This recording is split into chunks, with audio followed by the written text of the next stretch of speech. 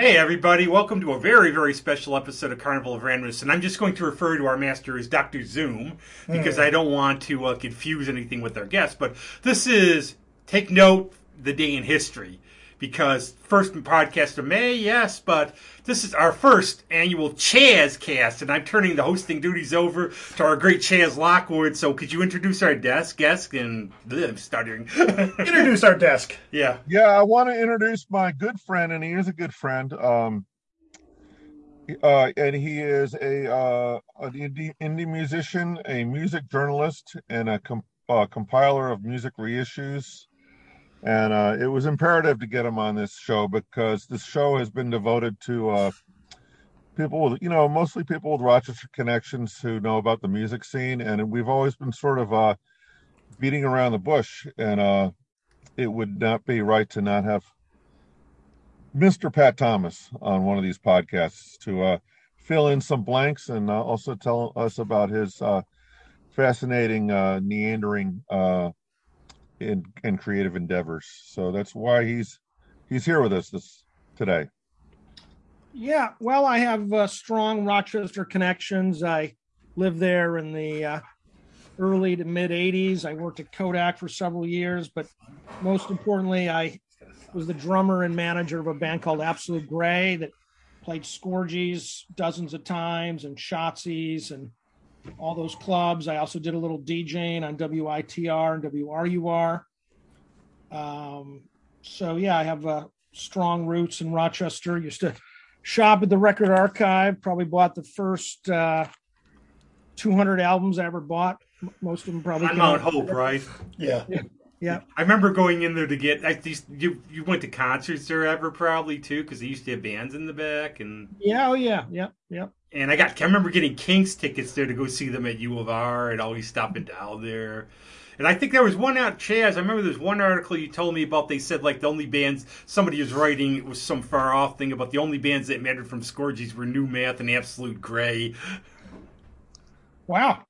That's not. Remember, that was years ago. I can't remember. That was like decades ago. Hold on a second. Keep that going, and I'll comment. I just gotta do one little tweak here.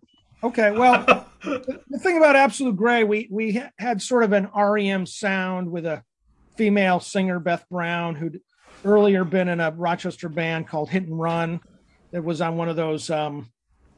What's the big Rochester rock radio station? Did you say CMF? CMF? Yeah, CMF, right. So WCMF used to put out these compilations of local bands, and so Hit and Run was on one of those compilations. Anyway, we played Scorgies a lot, and we put out a couple of albums. We recorded 2 albums at Dave Anderson's Saxon Studios. One of the albums was sort of co-produced with Bob Martin of Personal Effects. The second album was produced by this guy, Tim Lee, who'd been in this Southern band called the Windbreakers with Mitch Easter. And we opened for the Dream Syndicate and the Rain Parade and the Long Riders at 3 o'clock. So we had strong sort of connections to the Paisley Underground on the West Coast, which is probably why I'm on the West Coast right now. I wound up moving to San Francisco in 1987, and I started a record company called Heyday Records, and I put out solo albums from Stephen Roback of the Rain Parade, Chris Kakovich, and Jack Waters from Green on Red, a woman named Barbara Manning. So I've basically been in the music business sort of full-time, nonstop for, I don't know, the better part of 35 years now at this point. I've always found it to be a bit of a dichotomy in Rochester where you have like the two things. We have the indie underground people, and then you have the other popular people where it's all those bands like REO Speedwagon, Journey, all these. Right. Never the twain shall meet. One of my friends was opening for an Eagles cover band last year. I remember like people I knew, I left after she played, and then they all showed up people I knew afterwards. Right. Well, yeah, I mean, I remember WCMF had 1 or 2 hours a week of sort of underground radio on like maybe a Sunday night with Roger, who was the black DJ. Uncle Roger, yeah. Uncle Roger. And then it was also hosted sometimes, I feel like it might have been co-hosted by Kevin Patrick of New Math before he moved to New York City. Yeah, Uncle Raj and Kevin were teamed up. I know that. Right. But yeah, but the main thing that was great about Rochester in the 80s to be an indie band is both WRUR and WITR played almost nothing but indie rock back then. And then you had other things like, Mick Elber's Psychedelic Sunday, right? And you had other DJs doing sort of garage rock stuff. But Rochester was kind of a vibrant music scene in the 80s. Obviously you had Chesterfield Kings, and you had a whole bunch of bands, really. And we still have Mike Murray doing his garage show. And right. I think he started off with Mick. Yeah, Mike's great. Mike's more of like, I think he fashions himself kind of like an AM radio 60s guy instead of a mellow 70s guy. You know what I'm saying? Right. It's the whole vibe with him, like his show. It's the pop culture too. Everything's like 1960s cheesy pop culture and garage, and he gives the whole environment. I mean, if you know what it is. But the other thing about Rochester in the 80s, you had the old Village Green bookstore that had like hundreds of magazines. I could get The Enemy or Melody Maker there, Trouser Press. I used to get one called Option and one called Bucket Full of Brains. Yeah, yep. Those were floating around. Yep. And there were other record stores too. There was the Monroe Ave. Was it Record Time? That one I don't remember. That was in Pittsford. Well, that was in Pittsford, but there was one But there was one in that sort of little strip of Monroe Ave, closer to downtown, that has a couple of stores. I think I know what you're talking about. Yeah, I'm kind of blanking on it. And the Bap Shop, to say it. The Bop Shop, and there was back then Lakeshore Record Exchange. Oh yeah. And they had tons of, because I was also a prog fan. They had tons of imported 70s prog albums. Ron Stein, I think that was his name, the owner. Ron Stein. He moved to Texas, and he was great. We would go in. I went to Mooney, and we would go down there after class on Fridays and just say, "What do you got for us?"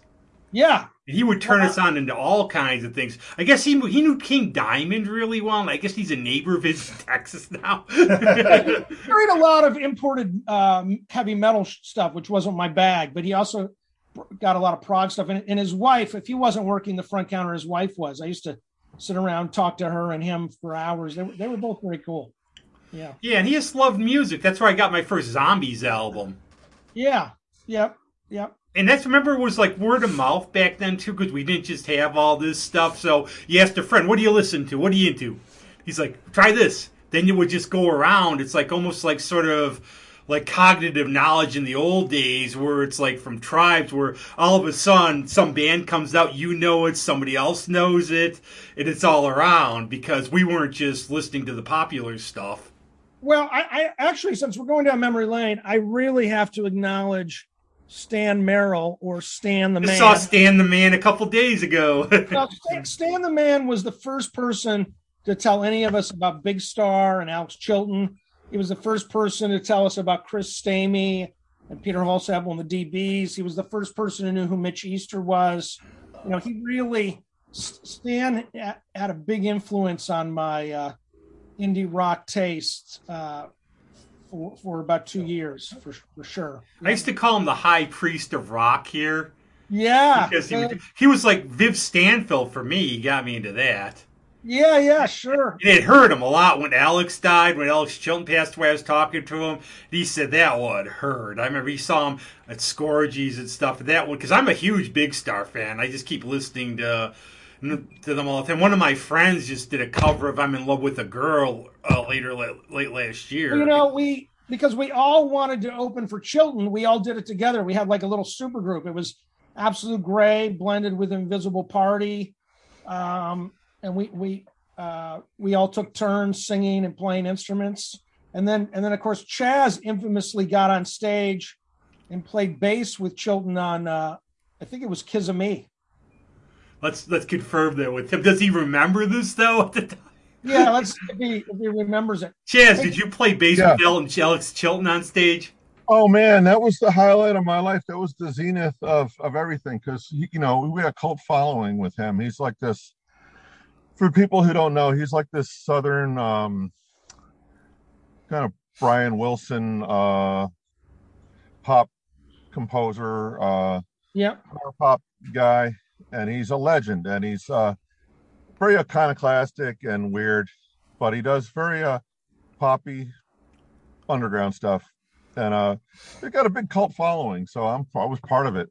And thanks to Stan, actually, who has no shame in sort of working on people. Said, "Yeah, we do a cover of one of your songs, and you should talk to Chaz. He'll get up and play it with you." So at the end of the concert, he invited me up on stage. I borrowed Mitch Razor's bass, actually. right, yeah. And there's a tape of it on the internet archive, and Yeah. it's great because it's all the regular people, all our friends, and they're going wild. And the cool thing about it is he stops the song in the middle of the song, not to reprimand me, but just to tell me how he wants me to turn up the bass and play it a little differently. And everybody's going wild. It was so much fun. That was the most fun we could have and still keep our clothes on. It was. Yeah. Yeah, So, I'm still shocked. Like these days, I'll go shopping and I'll hear a Ramones song playing in the background while I'm at Wegmans. Yeah, times have changed, man. In the 80s, you wouldn't have heard anything like that in a Wegmans. So, but Pat's band, Absolute Gray, I'm not calling it Pat's band, but was very Velvet's, and then some of his bandmates were throwing in influences from like I don't know, Echo and the Bunnymen and the Smiths. If you don't mind me making these comparisons. No, it's totally accurate, man. But then fast forward to the 90s, and I'm getting CDs from Pat from Yes, a prog band. So I was just looking on your Wikipedia entry. You have a buttload of Mushroom, way more than I thought. Mushroom releases. Yeah, when I in the 90s, when I moved to San Francisco, I started a sort of a psychedelic instrumental band called Mushroom. It's like a little bit of Pink Floyd and Soft Machine, a little bit of krautrock like Can and Faust, and we wound up getting kind of minorly popular. We toured Germany. We opened for the krautrock band Faust. We did a show with Kevin Ayers of Soft Machine as our lead singer. We did a couple albums with David Allen of Gong. And it's kind of trippy, kind of like music to smoke pot to, I guess, for lack of a better word. If you could pick out a favorite one or a starter CD, what would, just off the top of your head, what? Well, Mushrooms, we have an album called Analog Hi-Fi Surprise that you can listen to on Bandcamp. I think that might be one of our best albums. Another popular album for us is called Foxy Music. That's also on Bandcamp. So just go to Bandcamp and put in Mushroom, Foxy Music, or Mushroom Analog Hi-Fi Surprise, and you can listen to this stuff for free. And then you can download it if you like it. Cool. Maybe we'll play a song by that at the end just to advertise it. Please, yeah. We'll talk about it at the end. But I saw Tony Levin's Stickmen play a couple weeks ago. And he's fantastic. Yeah. But I can do the whole lyrics for his song Tentacles. Oh, boom, wow. Boom, boom. Okay. Yeah, I'll do them all. Tentacles. That's it. I'm a big King Crimson guy. I saw Tony Levin with King Crimson many times. I saw the Discipline tour and the Beat tour back in the 80s. And then I saw him, since then. And he goes back with me a long time because the first time I saw him was Peter Gabriel's Security tour, and I was telling him a couple weeks ago, Tony, we haven't aged a day, but this was like 40 years ago. And I'm like, who's this bald bass dude? So.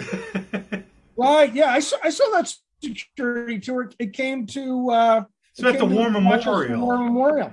Yep. And I remember the opening band, they were like banging on trash cans and stuff. Peter Gabriel came out Yeah. introduced them. Yeah, I was at that show. Yeah, that was really cool. And I remember that was like, I think, the first album Peter Gabriel bothered to name because I think the record company kept nagging him so much. That's exactly right. Yeah, they were like. Wasn't it Peter Gabriel? Then he finally named the one with games. He named it Security. Yeah, he did 3 albums that were self-titled in a row. Yep. First 3. Yeah. God bless him. It was like what the Raindrops album or the Windrift album, the Melting Face album, and the Exactly. Right. I always have the best. I tell everybody. I told Tony this story. My friend Sammy does security, and he did it like for Darien Lake, but he did it at the War Memorial. When Peter Gabriel played time ago, he likes to go biking. So Sammy is security's going with him. He's jogging with him. He's thinking, okay, it's the job. I got to do it. He keeps up with them the whole way around the city. They get in that little garage. He's dying. Like, Peter Gabriel's laughing, and he's looking at Peter Gabriel. He's like, what are you laughing about? And he goes, first, on this tour, you're the first one who made it the whole way. Wow, that's great. And Tony Levin goes, yeah, that was a funny story. I like Peter Gabriel stuff, but I even more than him, I like Television, who opened for Peter Gabriel in Rochester, and I heard they got booed during their set.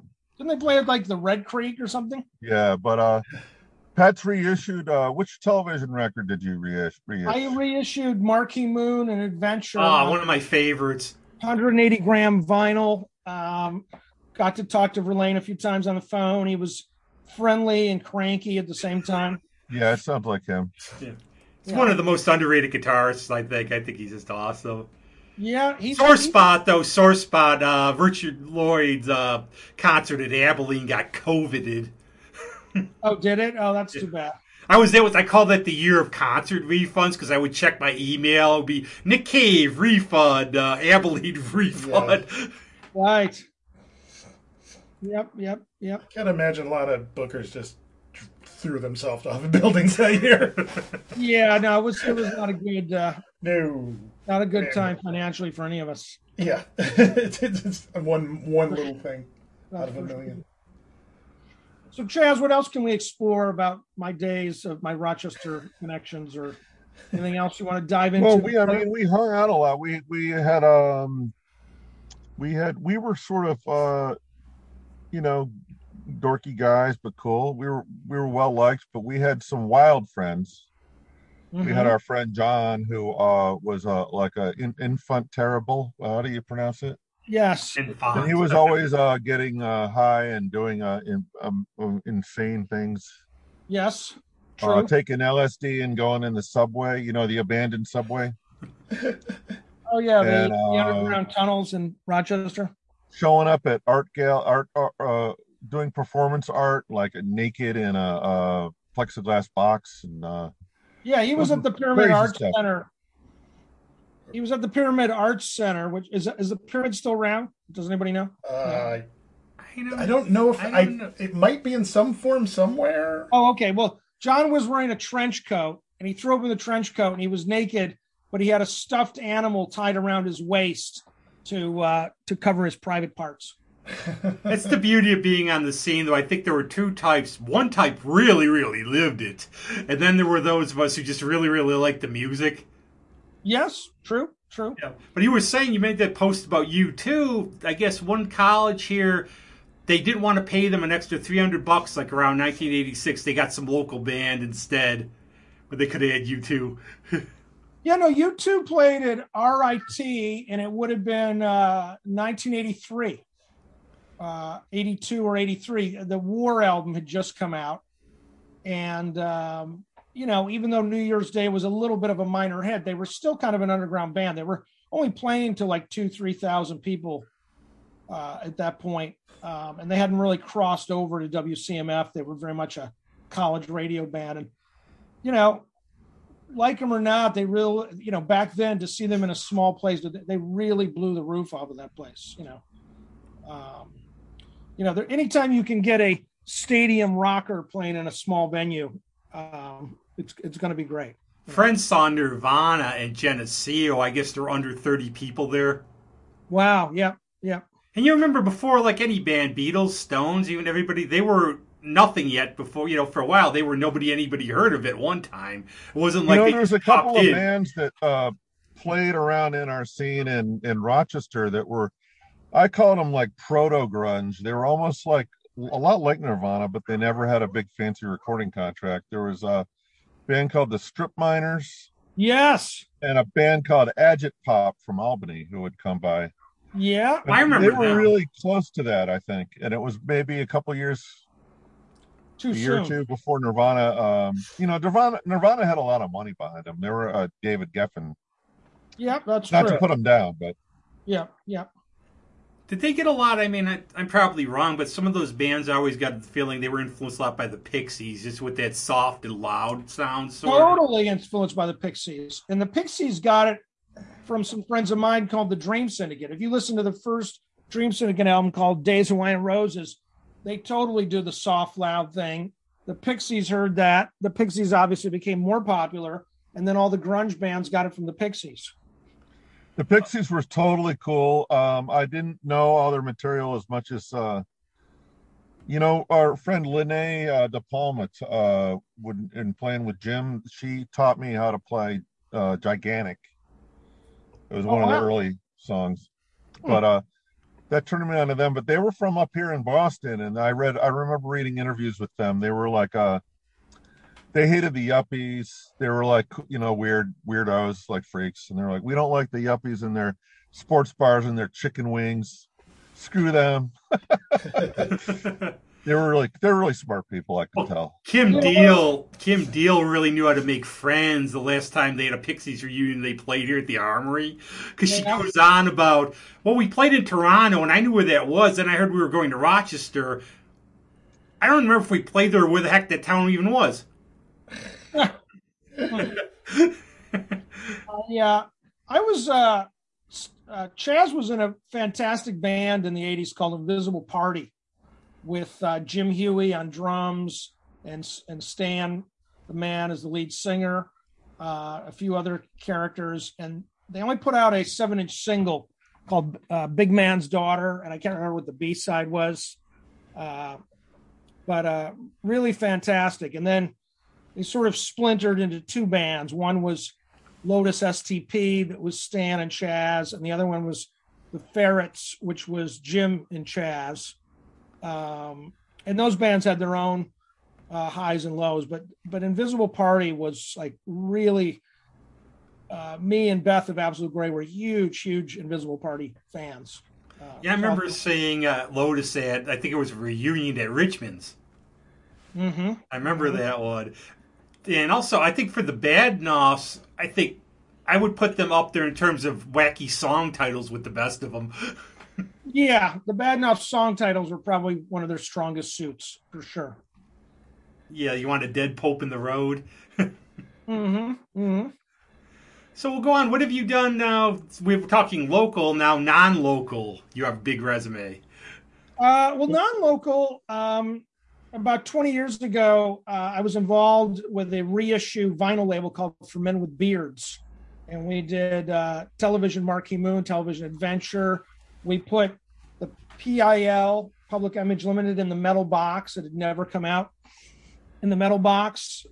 And then after that, I started working for a very cool label out of Seattle called Light in the Attic Records. And Light in the Attic is responsible for, we reissued all the Rocky Erickson solo albums.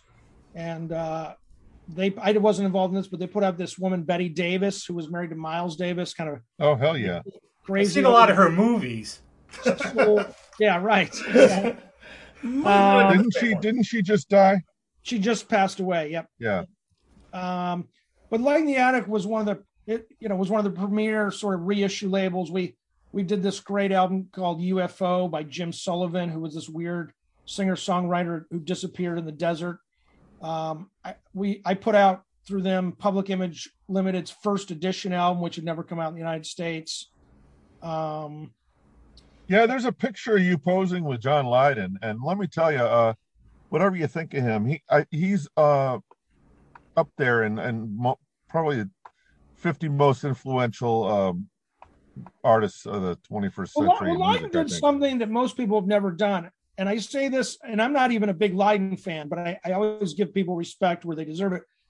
He did two super influential records. One is, of course, the Sex Pistols debut, and the other one is that second Pill album known as Second Edition or Metal Box. And what's interesting about them is they're two totally different records. It's like the difference between the Who's My Generation and Who's Next or something. I mean, obviously, Lydon is the only common connection between his two bands, but nevertheless, most artists cannot do a full 180-degree genre turnaround. I mean, Bowie was great at it. I mean, compare Heroes to Ziggy Stardust. It's like two totally different artists. You know, I love people who can do that. And I also love that I don't care idea where I'm going to do wherever my muse takes me. I'm not going to put out something because it's going to be popular. I want to try soul. I want to try something else. I hope some people like it. If they don't, well, this is what I want to do. I have to be true to myself as an artist. Yeah, Bowie was the master of that. You know, there's other people. I mean, arguably you could throw Neil Young or Dylan in there, but those guys have never done big genre switch arounds except for maybe Trans and Landing on Water. You know, Pat, you don't be humble, but Pat has bragging rights to be able to say he put out a even reissued a super rare Dylan track on a okay, we can talk about that. So I moved to Oakland around 1999, and I started hanging out with former members of the Black Panther Party. And I started interviewing them about the 1960s and 70s, about their struggles against Richard Nixon and J. Edgar Hoover, the FBI. And I started to realize that there was an incredible music scene kind of influenced by and surrounded by the Panthers. There were obviously soul bands, but there was also this Black Panther known as George Jackson. It's kind of a long story who he was, but he was murdered in prison by prison guards in 1971. And so Dylan, this is in the days where you could, just like Crosby, Stills, Nash & Young did with the song Ohio, you could record a song one week and have it in the stores and on the radio stations a week later, like protest songs. So he wrote this song called George Jackson, protest song about the murder of George Jackson. And for all the millions of Dylan box sets, best ofs, compilations, rarity compilations, it had never been on anything. So when I did my Black Panther book, I did a companion soundtrack CD. The book is called Listen Whitey, The Sights and Sounds of Black Power. And Dylan gave me permission to use a Dylan track, and he barely charged me anything to use it. So that was... I've never heard that, but I'm imagine it starts out, this is the story of the George Jackson. You stole my line. Yeah. It's kind of a different song than Hurricane, but yes, I hear you. Yeah, did you do a book on Abbie Hoffman, or am I completely wrong? No, I did a book about Abbie Hoffman. I don't do any research on this show, so... Well, it's all right. We can talk about that. So I was a big fan of Abbie Hoffman and the Yippies, and he had a kind of a partner named Jerry Rubin. Yeah. They were sort of like the Lennon and McCartney of the protest movement. So I did an oral history. I interviewed 100 people that knew Jerry and Abbie.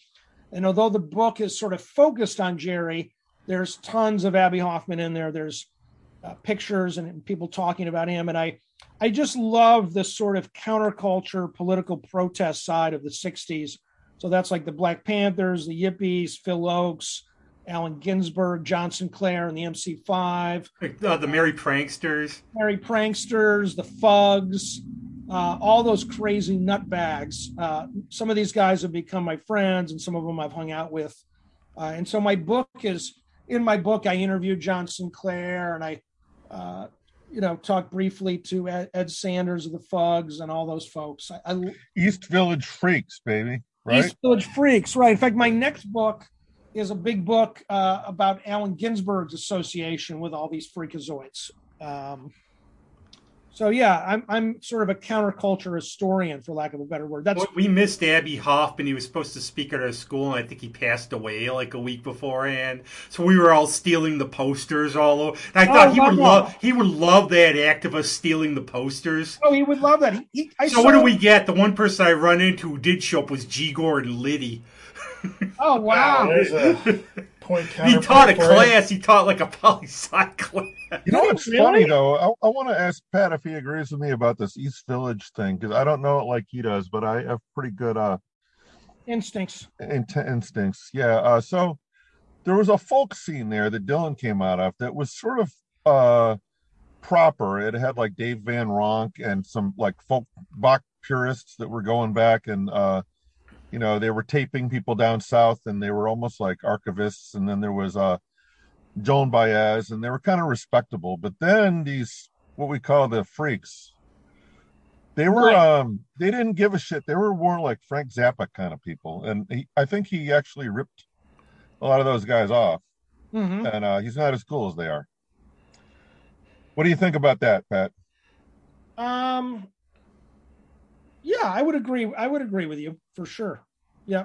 I think something that's relevant till today would be from the Village Voice. I think the Village Voice, I might be wrong, when Mailer and Jimmy Breslin said politicians should settle arguments by jousting in Central Park. Mm-hmm. I think that would be really good today. Well, the Village Voice is a key part of this whole scene that we're talking about. People also forget that Norman Mailer really loved the Yippies. He loved Abby Hoffman and Jerry Rubin. There was basically, you had sort of old school lefties like Mailer sort of cavorting with young upstarts like Jerry Rubin. And it was really an interesting time in New York City from roughly, this kind of starts bubbling around 66, 67 and goes to about 1972. It all kind of crashes down when Nixon gets reelected. But, a lot of people forget that, John Lennon and Yoko Ono immersed themselves in the scene. They moved to New York City in 1971. They immediately become friends with Jerry Rubin. They obviously write that song about John Sinclair. And the main reason that the government was trying to get Lennon deported, wasn't it? Deported was because he was going to lead a whole anti-Nixon campaign, right? It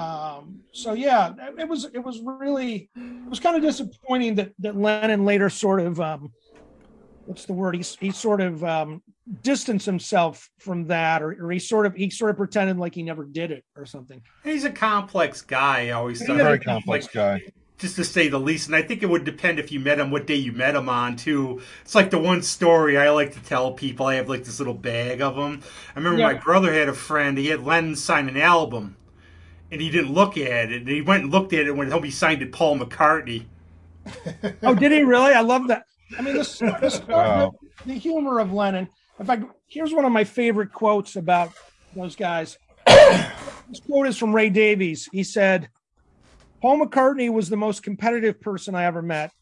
He goes, John Lennon wasn't competitive. He just thought everyone else was crap.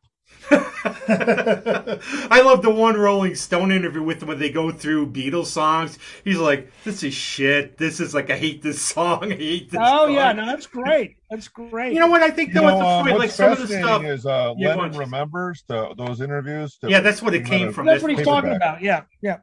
Good stuff. I also think when you look at, if you as an artist, even like on this show, when I look back at the first shows till now, sometimes you might look back and go, I really dug this stuff, but sometimes you might just cringe at your learning curve when you started out. Oh, sure. Yeah, that's exactly right. Our musical taste is often like that. I mean, some people started with Styx and Journey albums, and then the next thing you know, they're listening to REM and the Dream Syndicate, And I think also a lot of my friends who are musicians, they come from musical families, and a lot of us, I got into, while everybody was listening to that kind of stuff at school, and I went to suburban Catholic school, so you could figure out the tape for the most part, and how I remember making a gun club tape for somebody, and he'd go, Rob, this sucks. Why don't you listen to some good music like Journey? But I got into it because my brother was in New Math, so I got all this stuff because of that. Otherwise, I never would have. I would have been a robot too, probably. Oh, your brother was a new man? Yeah, he was a keyboard player, Mark Schwartz. Oh, okay. So I knew. That's why I know all these Scorgy things and everything else. This is why I was listening to all this stuff, because I heard it around the house when I was a kid. Yeah. Yeah. Absolute Gray's first gig at Scorgy's was, or one of our first, was opening for New Math. Yeah. Still, one of the best stories about them is they opened for Cheap Trick at the Penny Arcade, and they got bottles thrown at them. Wow. Oh, brother, that sucks. Was your brother also in Jet Black Berry? Yes, and I guess the reason for the name change, and I actually asked them this, they said because they were going more, and I think I always used to say they were a bit like Eddie and the Hot Rods and stuff when they started. But they're getting, with those other albums with Gardens and Sundown on Venus, they were getting more psychedelic, and they were thinking, okay, it doesn't really fit the name, so let's change the name. Yeah, they're huge Rocky fans too. I was going to say, I probably own those albums you had, those reissues, because I'm a huge Rocky fan. Yeah, these are like the albums produced by by Stu Cook from Creedence Clearwater. The Evil One, and Don't Slander Me, and all that stuff. So why did Rocky call it Rocky's Crazy? Let's all agree, but so it wasn't just Rocky and the aliens; it was Rocky and the Believe aliens. Yeah. For reasons I'd have to find out. I don't know what that even means. The one thing he never did is he never became Rocky Erickson UK. That he didn't do. You guys. What was his description of Starry Eyes too? It was like a Buddy Holly song if Buddy Holly was on acid or something. It was that's not the wrong quote. It's something like that, like on Laudanum or something. Someone told me this Rocky story where sometime in like the 80s, they go to like a record store, in-store that Rocky's doing, and Rocky's wearing these really cool sunglasses. And my buddy goes, "Hey, those are cool sunglasses." Rocky goes, "Yeah, they're made of human skin." That sounds about right. I can't top that, but I had a friend approach him in Baltimore when he played at a club, and he looked kind of like burned out and out of it. And, my friend said, "Rocky, do you know what time it is?" And Rocky, without missing a beat, he said, "Time is now." He said, "Not lying." The logic of that's perfect. That's true. That's true. My favorite is The Interpreter by Rocky. My favorite is the 7-inch single of Don't Slander Me. Is a totally different version than the one that's on the album. The album version is not nearly as interesting. Yeah. I heard that. I think I was hanging out with John Armstrong actually and Willie, and they played it, and I was like, "Holy shit, this is great!" It's like Beatnik. It was greasier. It was. It is. It's way greasier and a little less pseudo metal. Yeah. It was like finger snapping Beatnik, like the bad people in Batman would listen to, the Girls in Tights. That's a great review of it. That's awesome. There's one, I don't know if you put it out, somebody's called Don't Knock the Rock, and it's almost like some guy's hanging out in the studio and just doing ad-libbing 50 songs. Oh, wow. No, I haven't heard that one. Then he does one song called Haunted House where all it says is, typical Rocky, "This house is haunted. This house is haunted." That's it. But he does Angel Baby, and you could tell, like, if you listen to it, that'd be like, if bands are warming up and they goof around, it's like somebody put a tape on while they were just jamming through these. It's very sloppy. It's, like, just fun to hear. He's out of tune, but it's Rocky. What are you going to do? Bootlegs, my baby. Bootlegs. I don't know. Ian McLaughlin got me on that one when I had him sign a CD. When he looked at it, he goes, "The heck is this?" First he goes, "What's your name?" "Rob." "I had a manager named Rob. He ripped me off." But then he looks at it and he goes, "I think this is a bootleg. I'll sign it anyways." Was that like a Faces bootleg or something? It was a Faces. It was a German record. And he's, "Where'd you get this?" And I pointed over to Tom Cohen. I'm like, "I got it at his store. Don't blame me." Yeah. Wow. Ian was great. I miss him. Bless him. I felt like my friend Greg Townsend, they were touring. He's with Nick Lowe and Low Straight Chicks. Ian was going to open. Mm-hmm. Told me the story. They were in Minnesota. Yeah. Ian didn't show up, and it was like, okay, Ian always shows up. And they found out he had a heart attack going to the plane. Passed away. Wow. Yeah. And I got to know him. He was awesome because I would like he's shopping in the Bop Shop, and I asked him. I said, "Can I confirm a story to you?" Rod Stewart said that the Faces were the first band to get kicked out of Holiday Inn, and then you lied getting back in. You called yourself Fleetwood Mac and the Grateful Dead, and then they got kicked out. He goes, "Rod doesn't know what he's talking about." He said, "What we used to do is we got kicked out." He said, "Well, I threw stuff out the window. We used to register as family because they were on the same label. Then they kicked them out." Oh, wow. Wow. But I love that, like the firsthand, just getting able to meet somebody like that. Just Oh yeah, no, I'm a huge fan. And then later he played with the Stones. He's on the Some Girls tour. and he did. You hear the story about Dylan and him? I guess when he played with Dylan, he said that don't be nervous if Bob stares at you because he's Right. really nearsighted. Yep. That's Hey, actually a Pat, great band. That's Mac from the Faces and Mick Taylor and Dylan. That's a great combo, man. Yeah. Yeah, go on, Shiz. Pat, did Yeah. you go to South by Southwest with Dream Syndicate? I did. One of my current jobs, if you will, I'm now the manager of a band called the Dream Syndicate that's been around on and off since the 80s, led by Steve Wynn. And so we went to South by Southwest last month, and they played 5 shows in 2 days. And we had a great time. And then there's a band called the Continental Drifters that includes Mark Walton from the Dream Syndicate, but it's got Vicky Peterson of the Bangles and Susan Cowsill and Peter Holsapple of the DBs. It's kind of like a super group. So They sound like they're cool, nice people too. I assume. yeah, and they have the Continental Drifters. From that lineup, you think of the DBs and the Bangles being pop. It's more like Delaney and Bonnie and Friends, or Joe Cocker's Mad Dogs and Englishmen. It's kind of like real soulful, gritty, All right. swamp rock. Very Interesting. cool. Yeah. It's one thing I like on the local scene, being being involved with it, is a lot of these younger kids. You talk to them, they're influenced by what we're talking about. They're really like scholars of music. They love Neil Young, like things we're talking about. They would know. Sure. Like one band called Dangerbird, they do this one song, "Roll Away." I said, "This is like the best song Neil Young wrote that he doesn't know he wrote." I hate to break this to you, but I think Pat's met Crazy Horse too. Yeah, this is kind of a funny story. So I can't remember the exact date, but towards the end of the 80s, Neil Young didn't use Crazy Horse for about 3 or 4 years. And so Ralph Molina and Billy Talbot were getting bored and itchy. And so they called Matt Pucci from the Rain Parade, and they started a version of Crazy Horse with those 3 guys. And they did an album for me. I had a record company I'd mentioned earlier called Heyday Records. And so they did an album, and I met Billy a bunch of times, and very, very interesting dudes.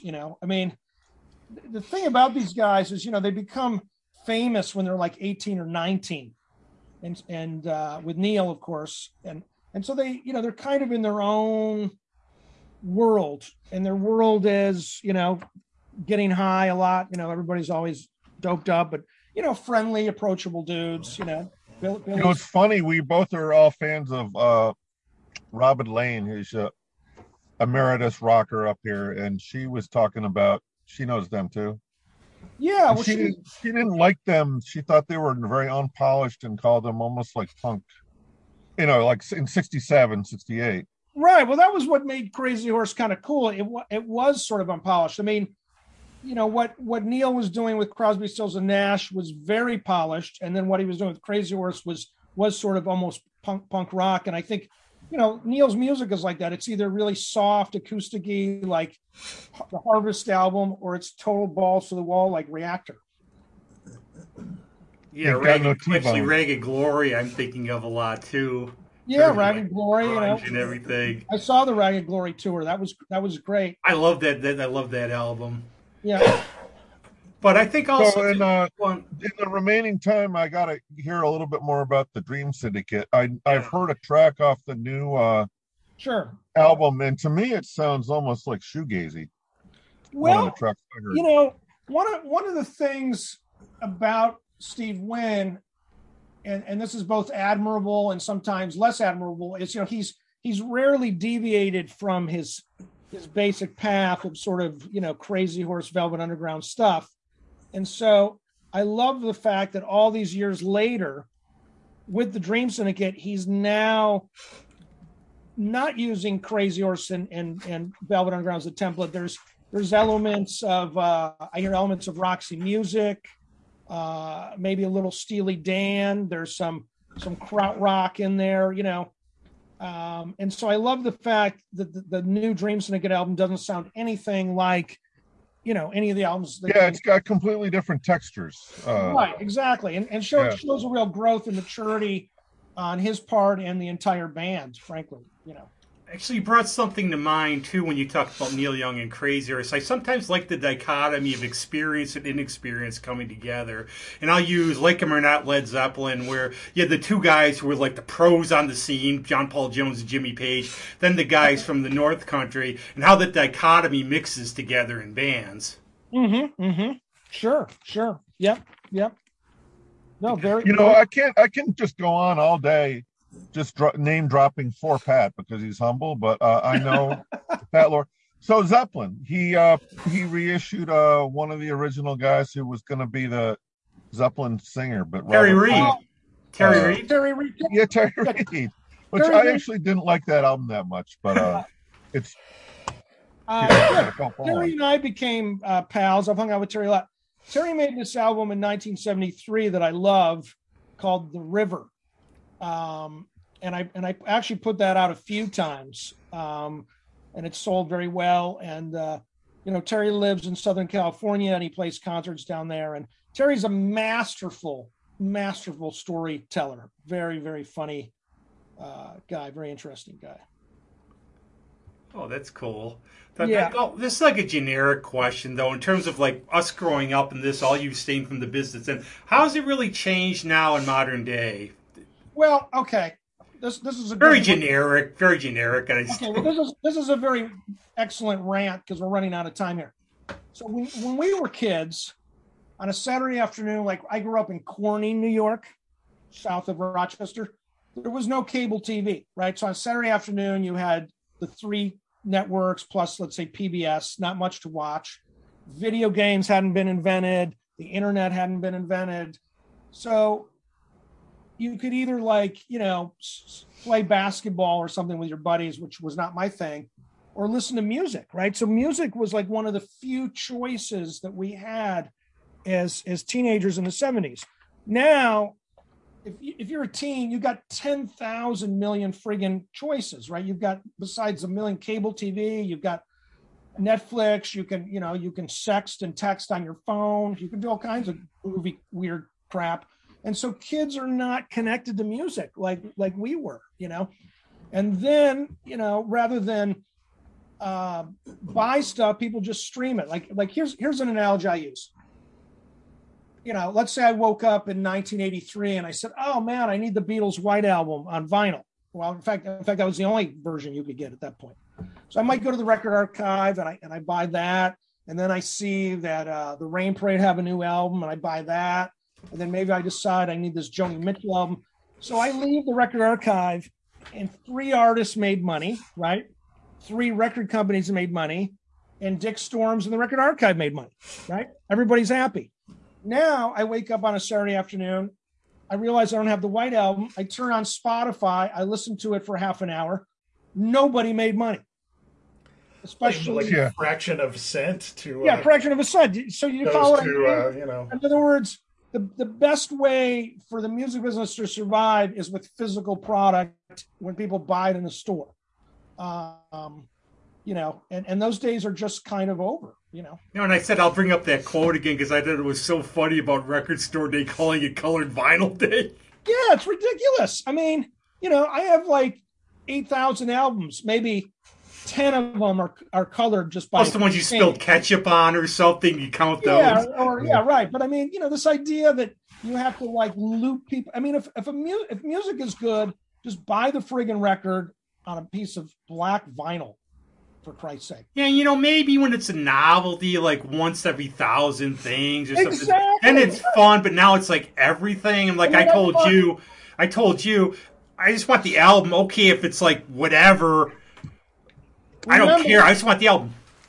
Okay, I'm gonna leave us with this phrase: Black vinyl matters. That's correct. I will give you like a percent if I make a shirt out of that. Yes. Yeah. That's cool. Chaz missed it.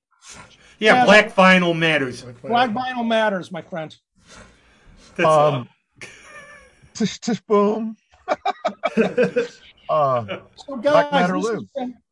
Guys, this has been great. I miss my days in Rochester. Yeah. I'm glad you guys are doing this Rochester-based podcast. I'm honored. You come back sometime? Yes, I would love that. And we can do more of this. Well, for now, though, we don't have a private jet to fly people into the studio Not yet, so yet. you just do it Zoom. Okay, sure. Now, we were going to ask, so we're going to play if we can, because we will, but we won't promise, because who knows with the little gremlins.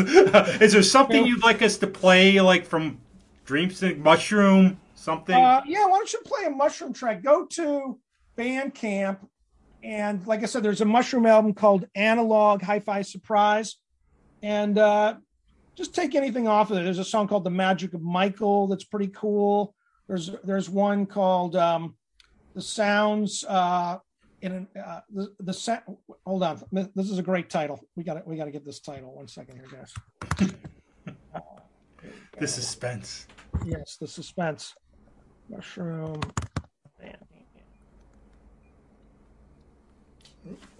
Okay, this is a song title to end all song titles. It is. Here we go. It's coming up. Drum roll. The evolution of smells in an underground parking garage after an all-night rave.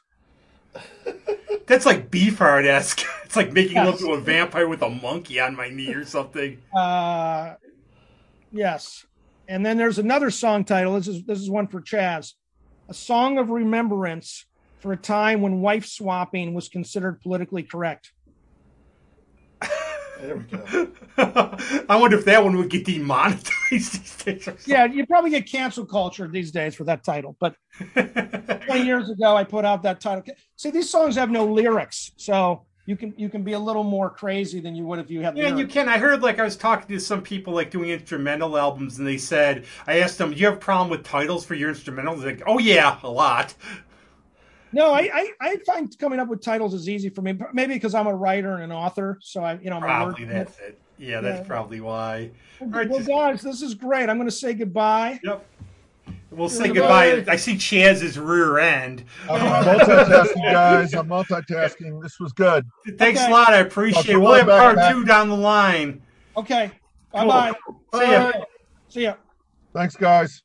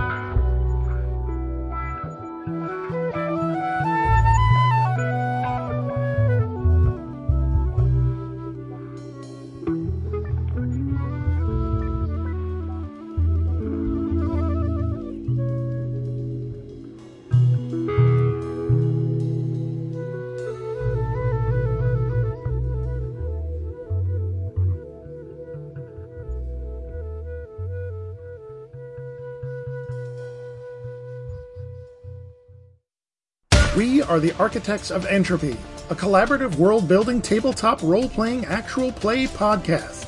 In other words, my friends and I create exciting, weird worlds and then we play in them. Join us for our introductory story as we play Dungeons & Dragons in a homebrew high fantasy world populated with dwarves, elves, fairies, and anthropomorphic weasels. What's going to happen next? We have no idea. Join us and find out. Architects of Entropy, a podcast.